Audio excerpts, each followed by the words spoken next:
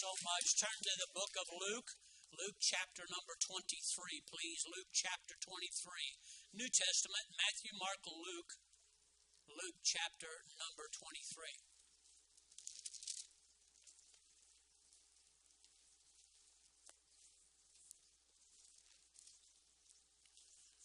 Luke chapter number 23, our folks, if you see someone around you that does not have a Bible or a new person perhaps, I remember those days, I really do, when I didn't know where Matthew was. I had no idea where Revolutions was,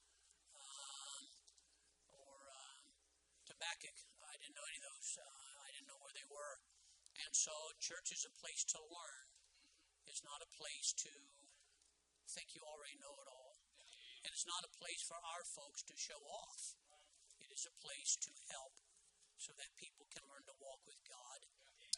And so I want to help you do that this morning. Luke chapter number 23. When you've located that, we're going to begin at verse number 33. Would you stand with me, please, in honor to God's word, as is our custom here? And we'll start with Luke chapter number 23 and verse number 33. I will read out loud. You read along with me silently, but we will read this together. Luke chapter 23, verse 33. And when they were come to the place which is called Calvary, there they crucified him and the malefactors, one on the right hand, the other on the left. Then said Jesus, Father, forgive them, for they know not what they do. And they parted his raiment and cast lots. And the people stood beholding. And the rulers also with them derided him, saying, He saved others, let him save himself, if he be Christ, the chosen of God. And the soldiers also mocked him, coming to him and offering him vinegar, and saying, If thou be the King of the Jews, save thyself. And a superscription, like a big sign, was written over him in letters of Greek and Latin and Hebrew, This is the King of the Jews. Our key verse, our text verse, will be verse number 33. Let us read that once again, please. And when they were come to the place which is called Calvary, there they crucified him, and the malefactors, the one on the right hand and the other on the left. Father, I will not do this subject just by a long shot. I need desperately you to talk to the people this morning, not me. It's your word. It's your spirit. It's your place. It's your people. The only hindrance to this whole thing will probably be me. And I pray, dear Lord, that you'll help me to help your people. How soon we forget the precious things and attach ourselves to the temporal things. Please forgive us. I'll be glad the day when this mortal puts on immortality and this corruption puts on incorruption. But until that day, dear Lord, may we be reminded of the things that you have promised and the good things that you have given every one of us. Lord, please watch over us now. Let me help in Jesus' name. Amen. You may be seated.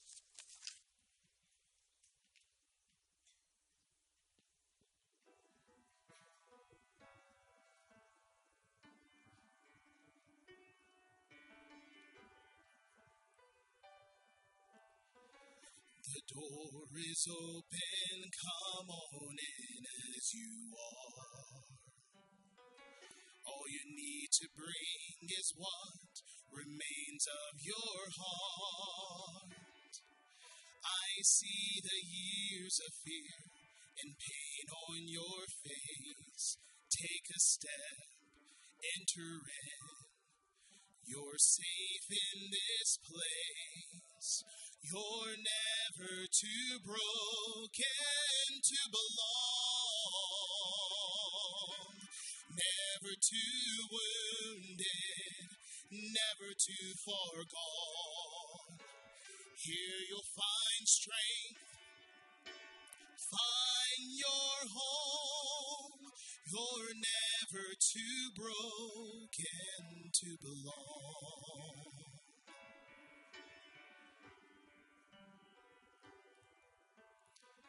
Come find the perfect love that no one deserves.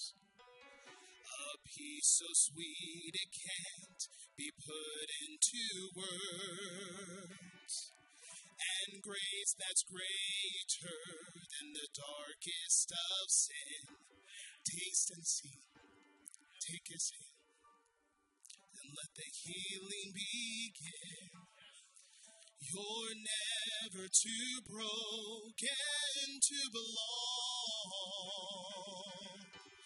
never too wounded, never too far gone. Here you'll find strength and find your home. You're never too broken to belong. We too were wounded and defeated, so I know how you feel. But by the wounds of our Redeemer, we believe, and we were healed. You're never too broken to belong, never too wounded, never too far gone. Here you'll find strength and find your home. You're never too broken to belong. No, you're never too broken to belong.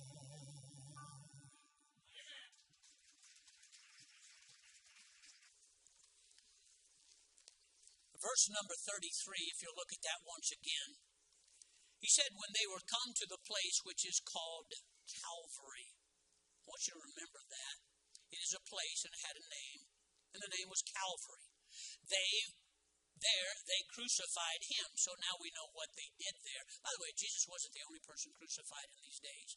Crucifixion was capital punishment, and as far as the world was concerned, he was guilty of treason, he was guilty of insurrection, he was guilty, and none of that was true, and as far as the world's concerned. And this is what they did. And then on the, of course, the right hand and on the left hand, there were two malefactors. They were thieves, we come to find out. So they deserved to be there. They deserved because that's what the law stated. Now, what you and I think the law should or should not do, that's why it's called the law, and you're not called the law.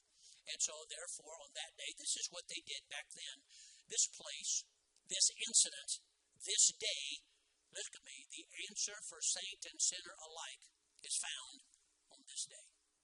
For you that are lost, the unsaved sinner, Calvary is the only answer for your guilt, for your shame, for your sin, for your penalty of eternal damnation. On Calvary, that is the place, that is the answer, that is the incident that held all the promise for you. This place and what took place here, Calvary, if rejected, is the only thing that will condemn you. You're not condemned because you may feel condemned here, but eternal damnation only has to do with one thing, and that's Jesus Christ. You do not receive him, you are condemned. You're condemned already. But in eternity, at judgment, that will be that which condemns you. Also, let me say this, if accepted, it is the only thing that will justify you before God. There's nothing else that justifies. If you were in Sunday school,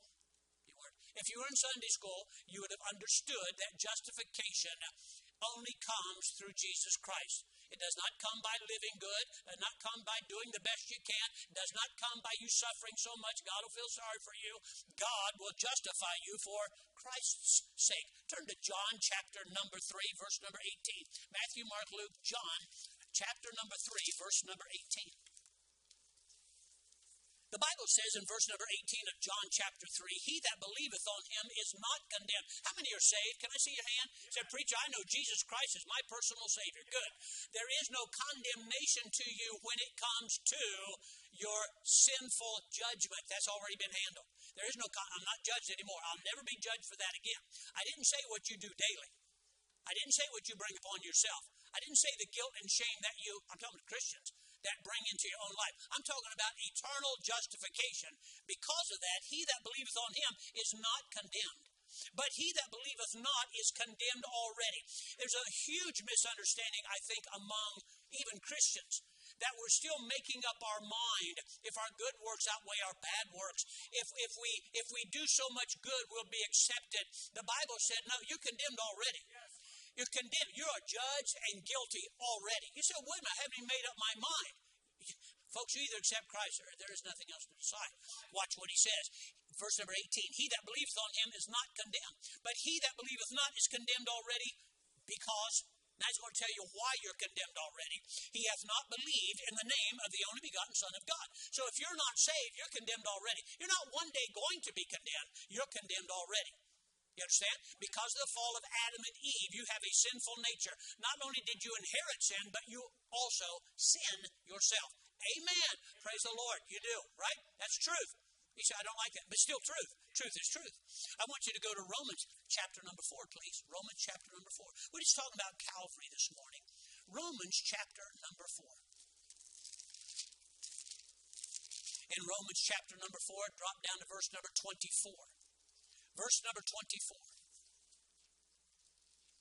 But for us also, to whom it shall be imputed, if we believe on him that raised Jesus our Lord from the dead, who was delivered for our offenses, and raised again for our justification.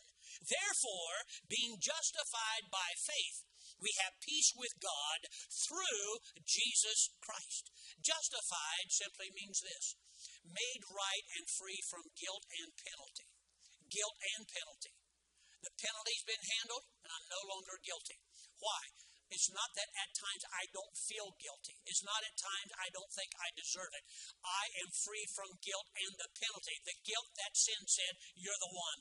The penalty that said you owe, that's been handled through Jesus Christ. I was justified not because of what I do, but because of what he did. Sinner, Calvary is all you need to be concerned about today. If you're in here this morning and not saved, the only thing you need to be concerned about is not a boyfriend, girlfriend, where am I going to leave, where am I going to get a job, what's going to happen here. The only thing you need to be concerned about is what happened at Calvary. All else is a diversion and a distraction. All else is a diversion and a distraction. Everything else in your life, good, bad, indifferent, sin, you think it's okay, it doesn't make a bit of difference. The only thing in your life you should be concerned about is what happened at Calvary. Saved. You folks that raised your hand a moment ago. Have you forgotten Calvary? I mentioned in my prayer, is it not real easy to do that? Seriously? You say, oh, no, it's not. Really? You mean until I reminded you? No? When's the last time you thought about Calvary? When was the last time your mind drifted back to the day that Jesus Christ introduced himself to you and reminded you what he did? You've lost sight of what? You lost sight by faith. What once you freely enjoyed, the peace that you had, the cleanness you felt, the conscience that was there, the things that you freely and gladly and simply, the simplicity of the gospel accepted, you thought to yourself, this is too good to be true. And then once you recognized that and got saved, remember how you rejoiced. Remember how thankful that you were that God would save a sinner such as you. I'm talking to second, third generation Christians too that really don't think you have that much to be forgiven of. Jesus died for the whole world. You're as sinful as anybody else. You may not do as much as anybody else, but God said, for all have sinned and come short of the glory of God. You too, all else, Christian, is a diversion and a distraction from Calvary. Calvary was not just the answer for you once. Calvary still is the answer for you. It always will be the answer for you. It ought to be that place. I don't want to get into that. Go to Luke chapter number 23. Luke chapter number 23. We have forgotten Calvary, I fear. We have forgotten Calvary. Luke chapter number 23, starting in verse number 1. I want to remind you this morning of Calvary. I just want us to remember Calvary. Preacher, why do you preach on sin so hard? Okay, well, this morning I'm going to preach on love. Calvary. There's not a greater picture in all the world. There's not a greater demonstration that has ever taken place than to prove love that was on Calvary. For God demonstrated, God commendeth his love toward us, in that while we were yet sinners, Christ died for us. There's not a greater illustration and example of love in the world than what took place on Mount Calvary that day. Luke chapter number 23, verse number 1. I want to skip through this chapter as quickly as I can. And the whole multitude of them rose and led him to Pilate. Verse 2 in the middle. We found this fella perverting the nation, forbidding to give tribute to Caesar. That's a lie. That's an absolute lie, because they even came to him at another time and said, should we give tribute to Caesar? Remember what he said? Give me a coin. Whose face, whose superscription is on that coin? So Jesus himself, this is a lie. This is a lie. Folks, you don't base on what a person is or not on rumor and on story. You do it on fact, on truth. They lied about Jesus, and they got what they wanted. They killed him. By the way, they didn't know they were fulfilling God's command. But watch what happens here. Drop down to verse number 4. He goes before Pilate in verse number 4. Look at the last 4 or 5 words here. I find no fault in this man. He went before Pilate, the judge in that area, and he said, okay, I heard the stories. I don't find any real fault in this guy at all. Drop down to verse number 6. When Pilate heard of Galilee, he asked whether the man was from Galilean. And as soon as he knew that he belonged to Herod's jurisdiction, he sent him to Herod, who happened to be in Jerusalem at that time. So Pilate says, I find no fault in him. And the people said, that's not good enough. We want something done. You know how they do with our court system. And so he said, whoa. Herod? He belongs to Herod. Oh, well, Herod happens to be in Jerusalem. We'll send him to Herod. So this is what's going on. And as soon as they knew that he belongeth unto Herod, he sent him to him, who himself also was in Jerusalem. Verse number 8. And when Herod saw Jesus, he was excited. You know what? He was hoping he'd do some magic tricks. I heard you could do miracles. Do one for me. You know, this is what he thought he was going to get out of Jesus, because he heard many things of him, and he hoped to have seen some miracle done by him. I heard of this guy. He'll do something for me. It's what people go to church for a lot of times. Hey, maybe we'll see something real cool. Maybe somebody will get healed today. Maybe somebody will speak in tongues today. Maybe somebody will do something really neat today. Yeah. You're missing the whole point. Go down to verse number 9. And he questioned him with many words, but he answered him nothing. Go to verse number 11. And Herod with his men of war set him at naught, and mocked him, and arrayed him in a gorgeous robe, and sent him again unto Pilate. Verse number 12. And the same day Pilate and Herod made friends. By the way, you're going to find out, it's a sad day, but you're going to find out one of these days, you think that sinner, that guy, that girl on the job that sides with you, when conviction comes, when decision has to be made, they will side against you if you tell the truth. They will. They have to. Because lie and truth cannot get along. Light and darkness cannot get along. They will look at you and they will mock you and deride you, because that's what they did to Jesus, and you're no less than that, no more than that. Watch this gift. And Pilate, when he had, verse 13, had called together chief priests and rulers and so on and so forth. Drop down to verse number 14 in the middle part. I have examined him before you and found no fault.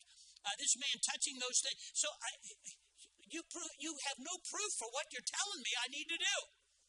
Now we've got Pilate and Herod both agreeing Jesus Christ is innocent of everything he's been accused of. That's kind of good to know if he's going to be our Savior, yes? And so verse number 15. No, not yet, Herod, for I sent you to him, and lo, nothing worthy of death done unto him. I will therefore check. This always amazes me. He's not guilty. Let's just beat him real good and turn him loose.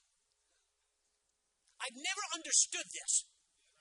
We'll just beat him real good. Now, he's not guilty. But we'll just beat him real good and turn him loose.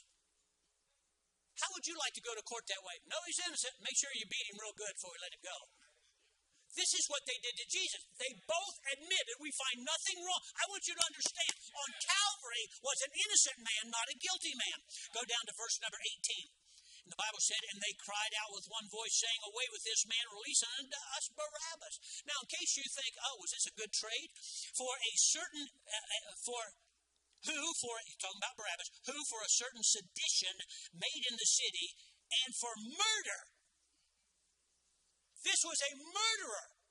They said, release to us a guy that tried to overthrow the government, and he's a known murderer rather than Jesus Christ. Somehow we have got to the place where we actually think Christianity is popular.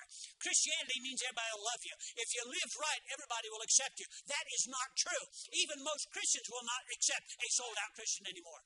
Amen. They just will not do it. And so here our Savior, who did nothing wrong, two authorities, said, I find no fault in this man. So they're going to beat him real good and turn him loose. And in his place, give us a murderer and someone who tries to overthrow the government. We'll take that guy over Jesus Christ. Verse number 20. Pilate, therefore, willing to release Jesus, again said unto them, spake unto them, and they cried, saying, Crucify him, crucify him. And he said unto them the third time, Why, what evil hath he done?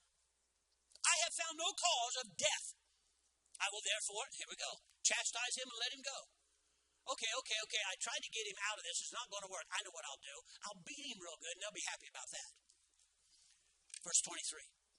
And they were instant and with loud voice, requiring that he might be crucified, and the voices of them the chief prevailed. Sounds like our court system. I keep saying that, don't I? If you do not have a law that will stand, then you have no law at all. So watch what happens here. Go down to verse number 25, the last part. But he delivered Jesus to their will. He gave in to the people. It's what Christians are doing everywhere today. We're doing it everywhere today. Everywhere today. Had nothing to do with the Bible. Had nothing standing for truth. Well, nobody really likes us anymore. When did that change? I told you, people that are not right left. If you left, you're not right. Left and right. That's why they call it by two different names. One is right. One is left, right? Or left, correct? Okay, there we go. Verse 27.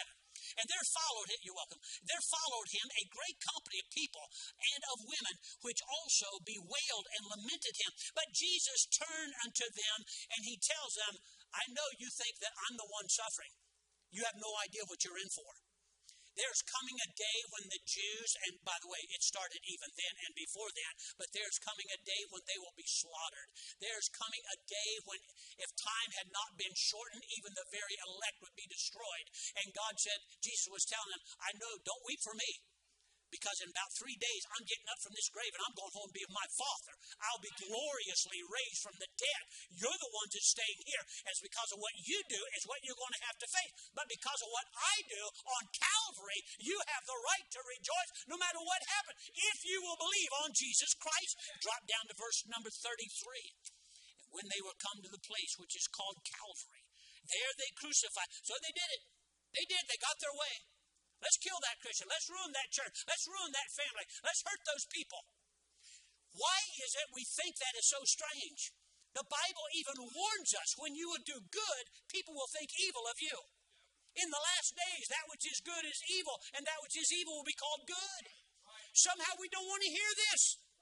Why can't we just be nice people and get along? Light and darkness cannot get along. And Calvary pierced the darkness on that day and shed its beautiful light. And from that point on, nobody got along. That was a born-again Christian. Look at the apostles. What do you think? They were weird human beings? Every one of them suffered and died horribly. Look, if you would, please, go down to verse number 23.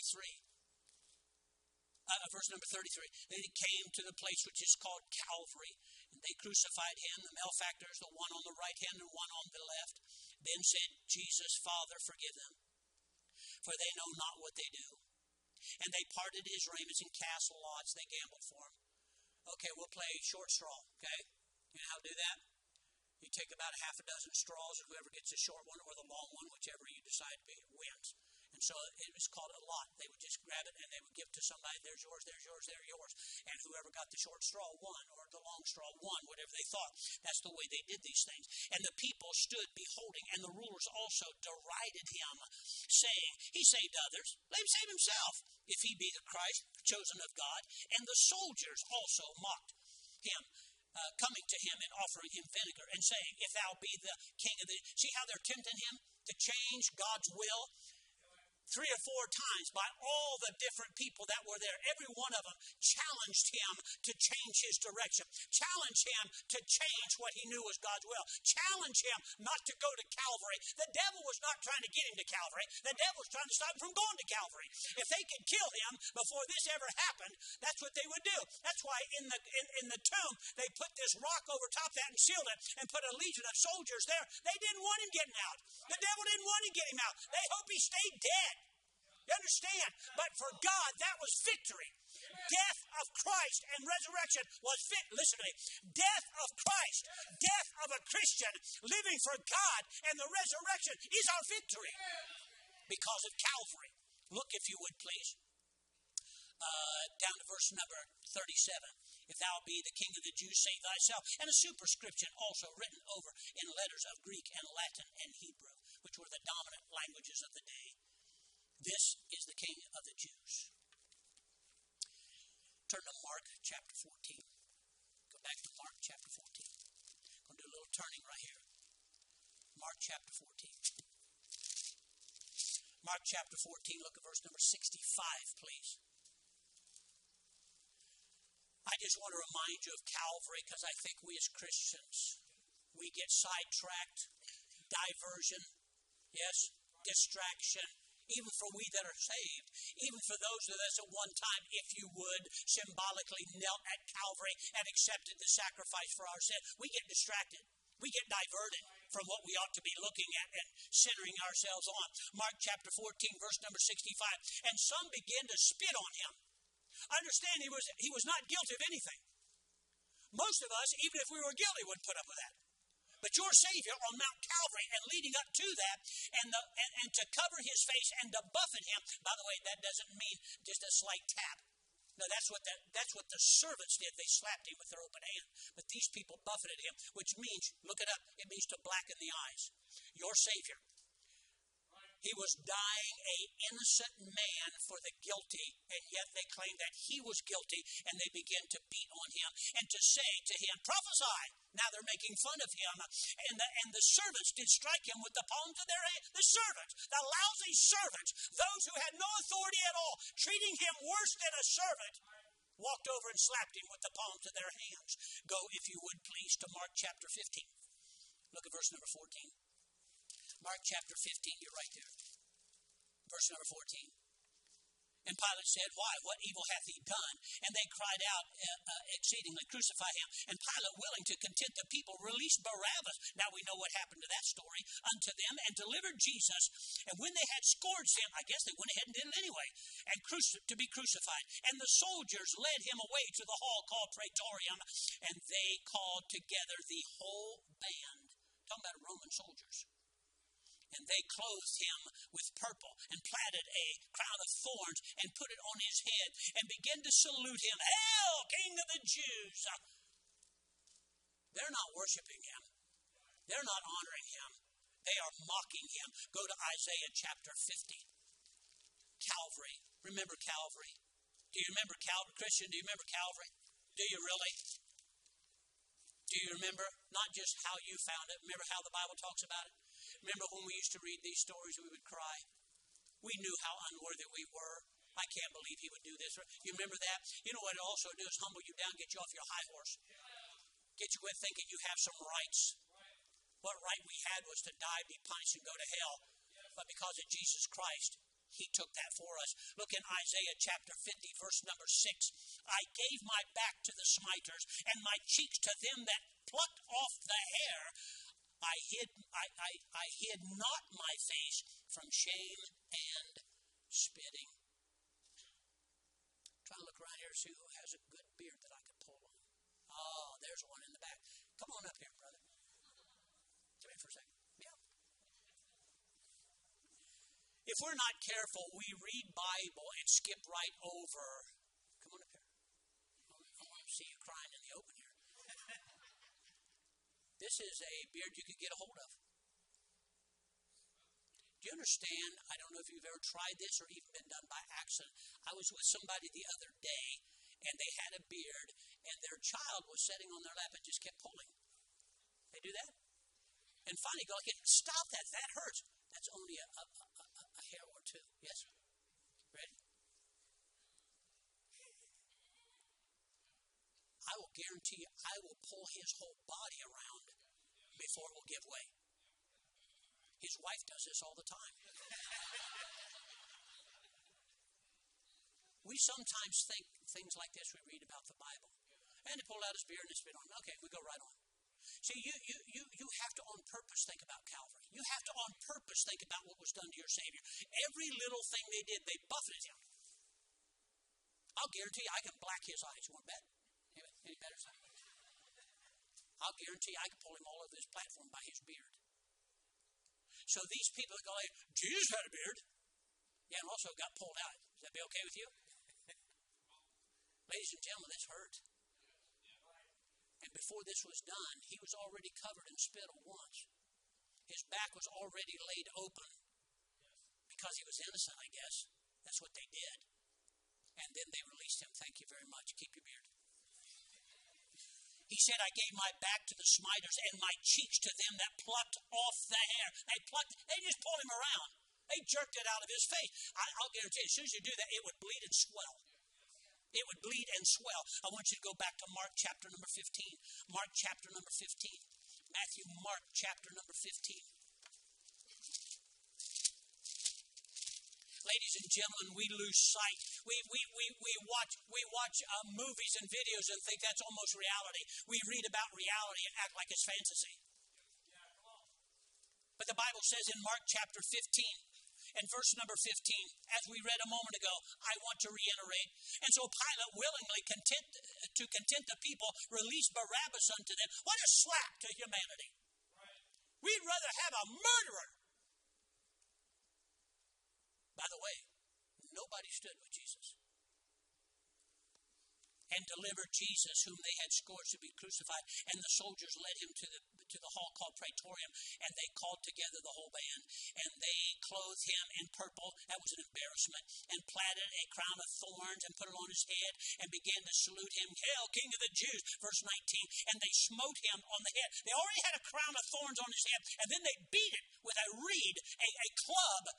And then they spit upon him again and bowed their knee and worshiped. Hail, King of the Jews. Remember Calvary? Do you remember Calvary? Verse number 20. When they had mocked him, they took off the purple robe, put on his own clothes, and led him to be crucified. Please go to Psalm chapter 22. Middle of your Bible, Psalm 22.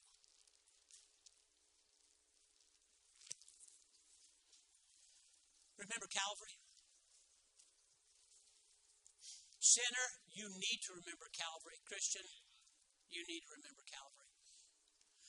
Psalm chapter 22, verse number 1, you'll identify this right off the bat. Yes, my God, why hast thou forsaken me? This is a prophecy concerning Jesus hundreds of years later.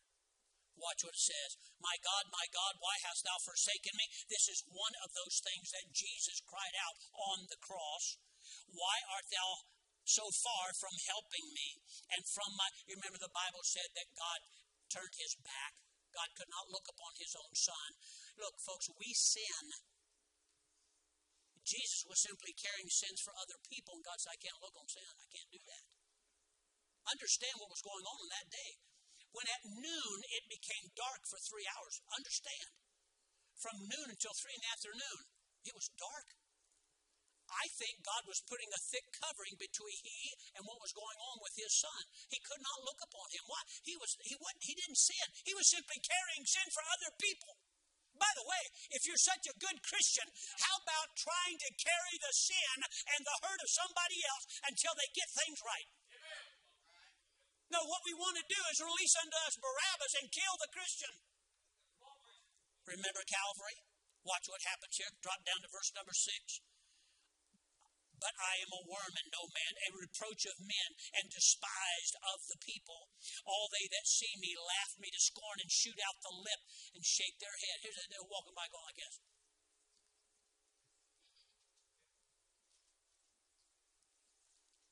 Verse number 8. He trusted the Lord, talking about Jehovah, that he would deliver him. Let him deliver him, seeing he delighteth in it. They're mocking. They're not making a good statement here. They're mocking him. Drop down, if you would, to verse number 11. Be not far from me, for trouble is near. See, as soon as you start reading this, you start thinking of yourself, don't you? This is not about you. This is about Jesus. How selfish we are even reading Scripture about Jesus. What's really about him, not about us. Many bulls have compassed me. Verse 12. Strong bulls of Bashan have beset me round. They gape upon me with their mouths as a raving and roaring lion. Oh, we've heard that someplace else. Was that in Ephesians or somewhere? The devil as a roaring lion. Yeah, well, he was here. Verse 14, I'm poured out like water. All my bones are out of joint. My heart is like wax. It melteth in the midst of my bowels.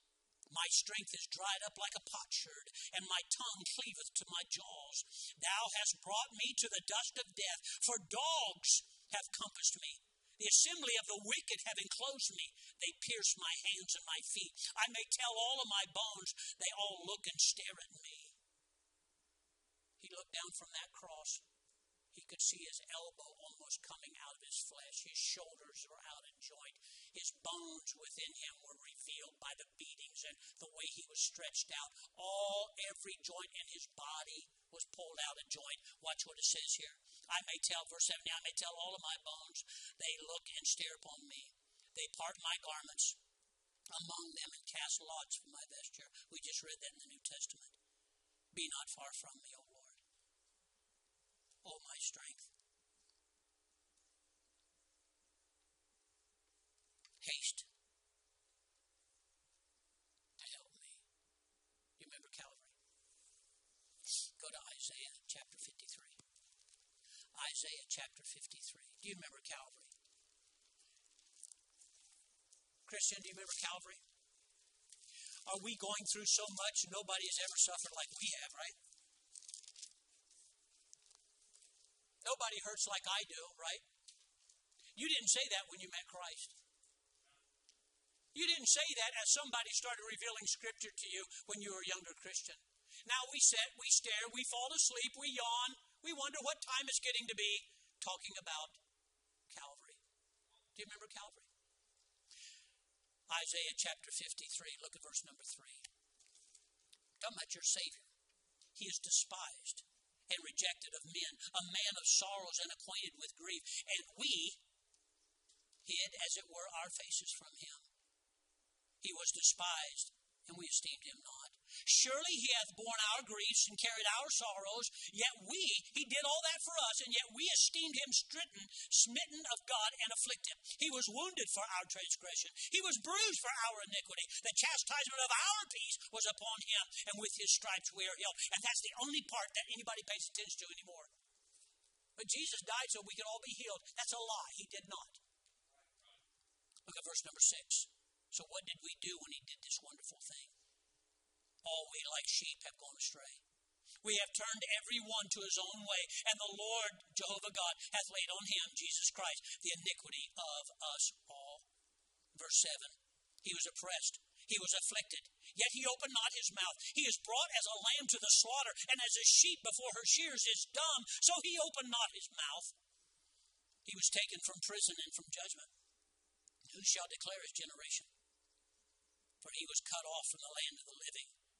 For the transgressions of my people was he stricken. Go to verse number 10. Yet it pleased the Lord, talking about Jehovah God, to bruise him, Jesus Christ. You say, what? God was pleased that he was bruised like that? That was God's will. You know what God is pleased with? His will. You know why? It's perfect. So no matter what you go through, if it's God's will, it's okay. As long as he gets glory, it'll be all right. Whether you're born blind, it'll bring God glory if you'll let it. Whether you're born a leper, it'll bring God glory if you'll let it. Whether you're a woman at a well who has a despicable life, you can bring God glory if you will let it. Watch what he says. And yet it pleased the Lord to bruise him. He hath put him to grief. And when thou shalt make his soul an offering for sin, he shall see his seed. He shall prolong his days. And the pleasure of the Lord Jehovah shall prosper in his hand. He shall see the travail of his soul. God shall see the hurting of his son's soul, and shall be satisfied. By his knowledge shall my righteous servant justify many, for he shall bear their iniquities. Therefore will I divide him a portion with the great, and shall divide the spoil of the strong, because he hath poured out his soul unto death. He was numbered among the transgressions, and he bare the sins of many, and made intercession for the transgressors. Go back to Luke. Luke 23. You remember Calvary? That's all I'm asking. This is not going to wow you by a long shot. Wow, I never heard anything like that before. Trouble is, we've heard it so much, I'm wondering if it has any meaning to us anymore. What do you not remember Calvary? Those of you that are not saved, you can't remember Calvary. Those of you that are saved, have we forgotten Calvary? Look, if you would, please, Luke chapter number 23. Luke chapter number 23. Drop down to verse number 33. Luke 23:33. And when they were come to the place called Calvary, you know that place now, right? Where they crucified him, you know something about that now, right? And the malefactors, we read about those guys, one on the right hand, one on the left. Then said Jesus, Father, forgive them. That is so hard to do. Yes? You can't crucify, listen to me. You cannot crucify somebody by accident. It was not a mistake. It was I can forgive. I guess maybe they didn't really mean it. God, Christ was showing you exactly what true forgiveness is all about. Not when it's convenient, not when you can give an excuse for it. It is when it's purposely done, and yet you say, well, they did know what they were doing. What he was saying here, they had no idea this was the Son of God that was going to be their forgiveness. Crucifying them, they knew what they were doing. The crucified part, they knew. Who he was and what all that meant, they did not know. Verse 34. And Jesus said, Father, forgive them, they know not what they do. And they parted his raiment, cast lots, who's going to get his clothing. And the people stood beholding, and the rulers also derided him, saying, He saved others, let him save himself, if he be Christ, the chosen of God. And the soldiers also, mocking, came to him, and offering vinegar, and saying, If thou be the King of the Jews, save thyself. And a superscription also written over in letters of Greek and Latin and Hebrew, This is King of the Jews. Drop down to verse number 46. And when Jesus had cried with a loud voice, saying, Father, into thy hands I commend my spirit. And it sounds so sad. Do you know this was the will of God for you and I? Do you understand that? Hey, wake up! Fall asleep on your own time. And having said thus, he gave up the ghost. That means he died. And when the centurion saw what was done, he, the centurion, glorified God, saying, didn't mean he got saved. Certainly this was a righteous man. And all the people that came together to that sight, beholding the thing which was done, smote their breast and returned. All his acquaintance and the women that followed him from Galilee stood afar off, beholding these things. Do you remember Calvary? That's just a snippet. Do you remember Calvary? Now you remember something about it. The greatest thing that ever happened on this planet was not creation, though that was perfect. It was this day. Everything from before the beginning of time to the end of time was about Mount Calvary and the resurrection of Jesus Christ. Do you remember Calvary? Do you remember? Unsaved, all you seek and have need of is found at Calvary. Everything, everything, everything, everything you're seeking. All else is a diversion and a distraction. Turn to 2 Corinthians chapter number 4. 2 Corinthians chapter number 4. Always like in my head, I keep getting this notion that, I don't believe that. So I would rather turn to the Word of God and let us read what God has to say about it. 2 Corinthians chapter number 4. 2 Corinthians chapter number 4. Please look at verse number 3 and verse number 4. Now, I know I'm cute, but I'd rather you didn't stare at me. I'd rather you look at the Bible. 2 Corinthians chapter 4, and I do mean that. I mean that I'm cute. 2 Corinthians chapter 4, verse number 3 and 4. But if our gospel be hid, it is hid to them that are lost. You folks in here, if you're here this morning and lost, you say, I'm in church. That's not what I asked you. That's not the statement I made. The statement I made is, if you're lost. I don't care if you're in church, out of church, down at the bar. I don't care if you're home in bed sleeping. I don't care if you're all dressed up in here this morning. He's simply saying, but if our gospel be hid, it's hid to them that are lost. In whom the God of this world, that's a small g, yes? I'm not talking about God Almighty. God Almighty, that's always capitalized, hath blinded the minds of them that believe not. Your intelligence has nothing to do with it, except it could be a hindrance. Oh, yeah. Intelligence is a huge hindrance to salvation. He said to them that believe not. Why? What's he doing this for? Why is he blinding the eyes? Lest the light of the glorious gospel of Christ, who is the image of God, should shine unto them. The God of this world, the devil blinds the unsaved person's mind of what happened at Calvary. Why? Because if you ever see that light, more than likely you're going to get saved. So the devil, the last thing he wants is for you to go back and visit Calvary. The last thing he wants is for you to get saved. Catch a good glimpse of the light that's shining from there. My dear friend, you will leave all. You'll find out everything is a distraction and a diversion from that point. All that matters is what happened on Calvary. You know how the devil blinds? With prosperity. I'm talking to Christian and sinner alike. He blinds with hurt, discouragement, loss, wrong friends, loves people and things you love. You put anybody or anything above God. I'll never do that. The way that you live, work, and talk proves if you do or don't. Quit making stuff up. It's the proof of what you do. Lost friendships, loves, rights, wrongs, disbeliefs, teachings, philosophies of this world. Anything and everything, because the devil does not want you to view Calvary. He does not want you to view Calvary.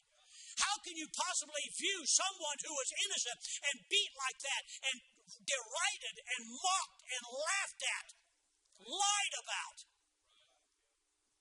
and you not possibly get saved?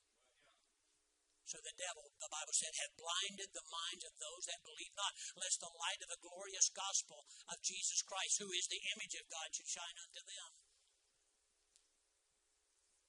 Because the devil doesn't want you. For there at Calvary is your answer to all of life, present and future, present and eternal, right now and in the future. Calvary.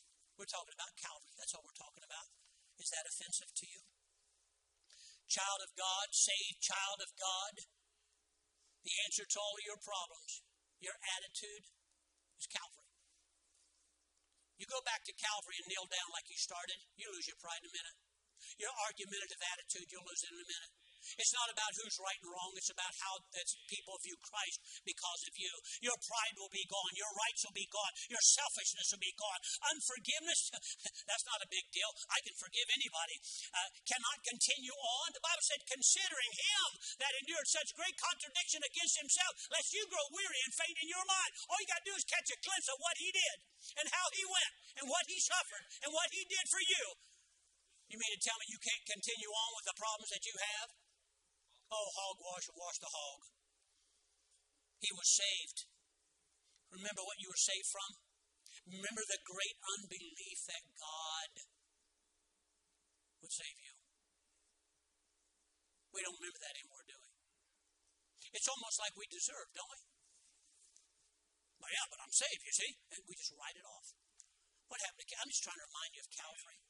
Let me remind you of some things about Calvary. Please be patient with me this morning. Calvary, the place of curse and the place of blessing. Same place. Curse and blessing. The place of curse for Jesus and the place of blessing for you and I, saved and lost. It's a blessing. You just don't realize it yet if you're lost. Calvary's where we see man at his worst and God at his best. Same place. Calvary, where the Lamb of God was slain, where the Son of God gave up his life to give us life. He gave up his life so we could have. We forgot all this stuff, didn't we? Calvary, do you remember Calvary?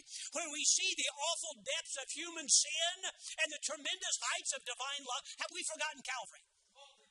Go back. We're starting a brand new year. We need to start it off at Calvary, and let's go forward from there again. Let's simply get back to the basics that God wants us. This is where it started. You don't start from there and forget.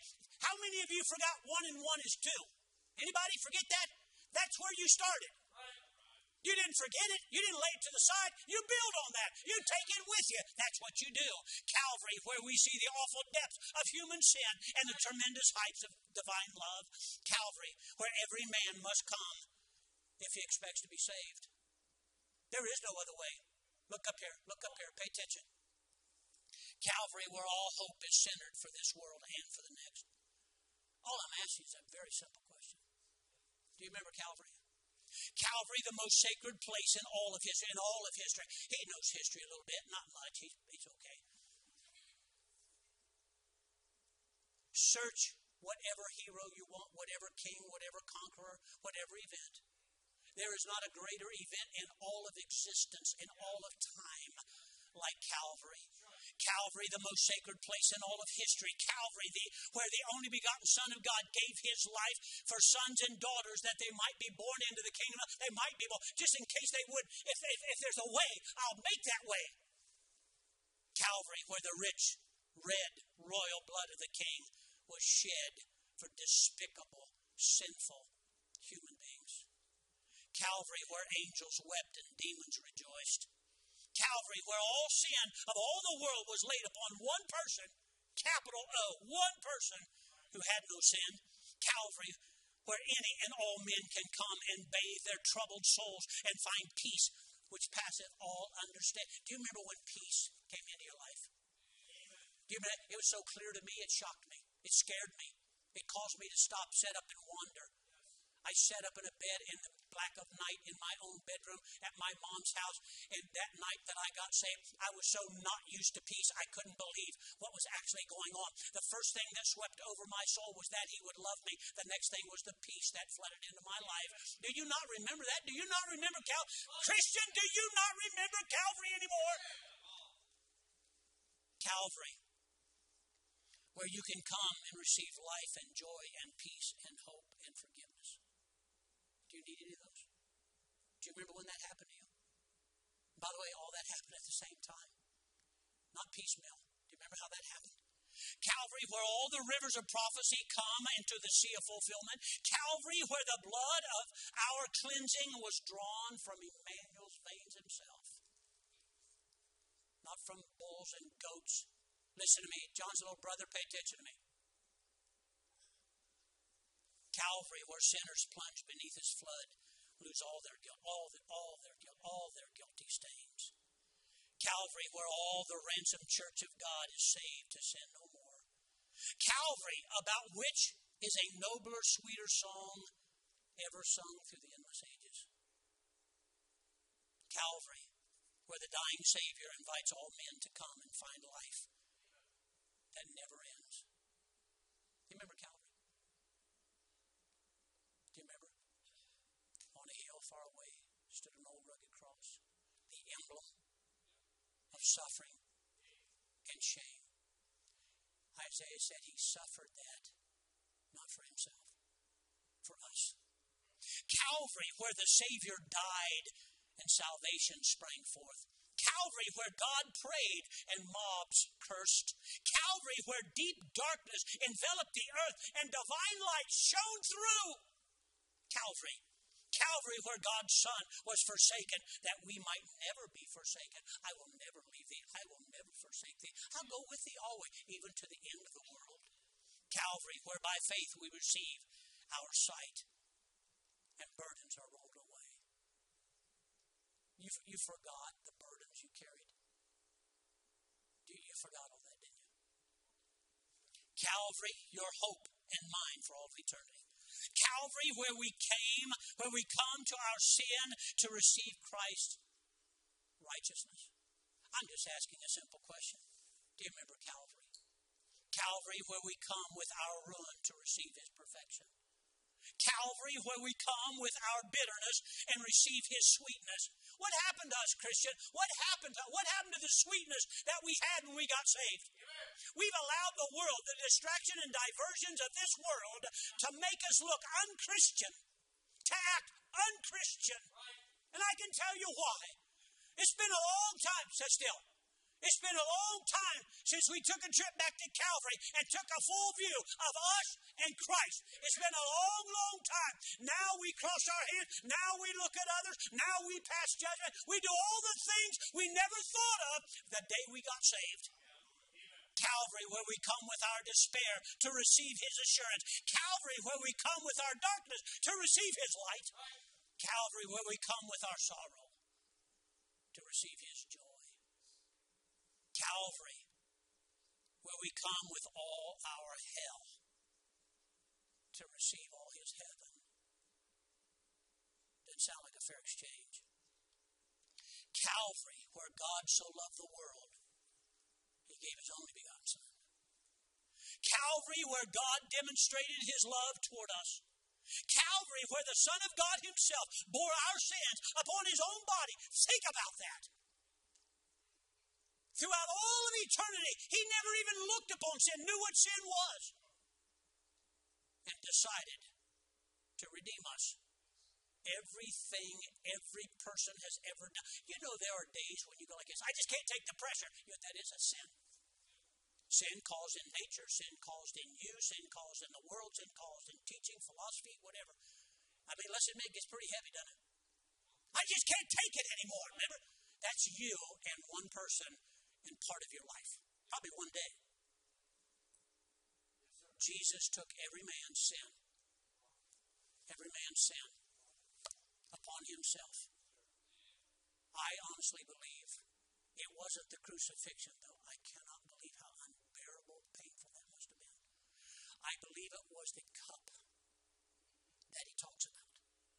The dregs of your sin and mine. That bitter cup. Never tasted anything like that again. Never had anything like that laid upon Him, ever. Father, if it's possible, let this cup, not the crucifixion, this cup pass from me. Oh, what do? I've never faced sin, touched sin, looked upon sin, been around sin, and now look what I'm doing. I'm taking on the sin, not of that person, and that person, but the sin of all mankind. Oh, dear Father, if there is another way, nevertheless, not my will, not what I want. What You want, all that matters. Calvary, where echoes the cry, believe on the Lord Jesus Christ and thou shalt be saved. That's the only cry there's ever been for salvation. Remember Calvary. Calvary, where we hear the sweetest story ever told.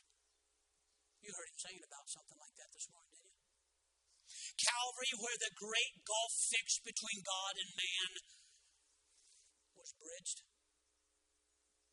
There used to be a picture, I remember seeing it somewhere, that there is a great gulf fixed between two, over a cavern, if you would. And in the bottom of there is hell. Flames are shooting up. Maybe you've seen this picture. And there are people in there screaming and they're falling.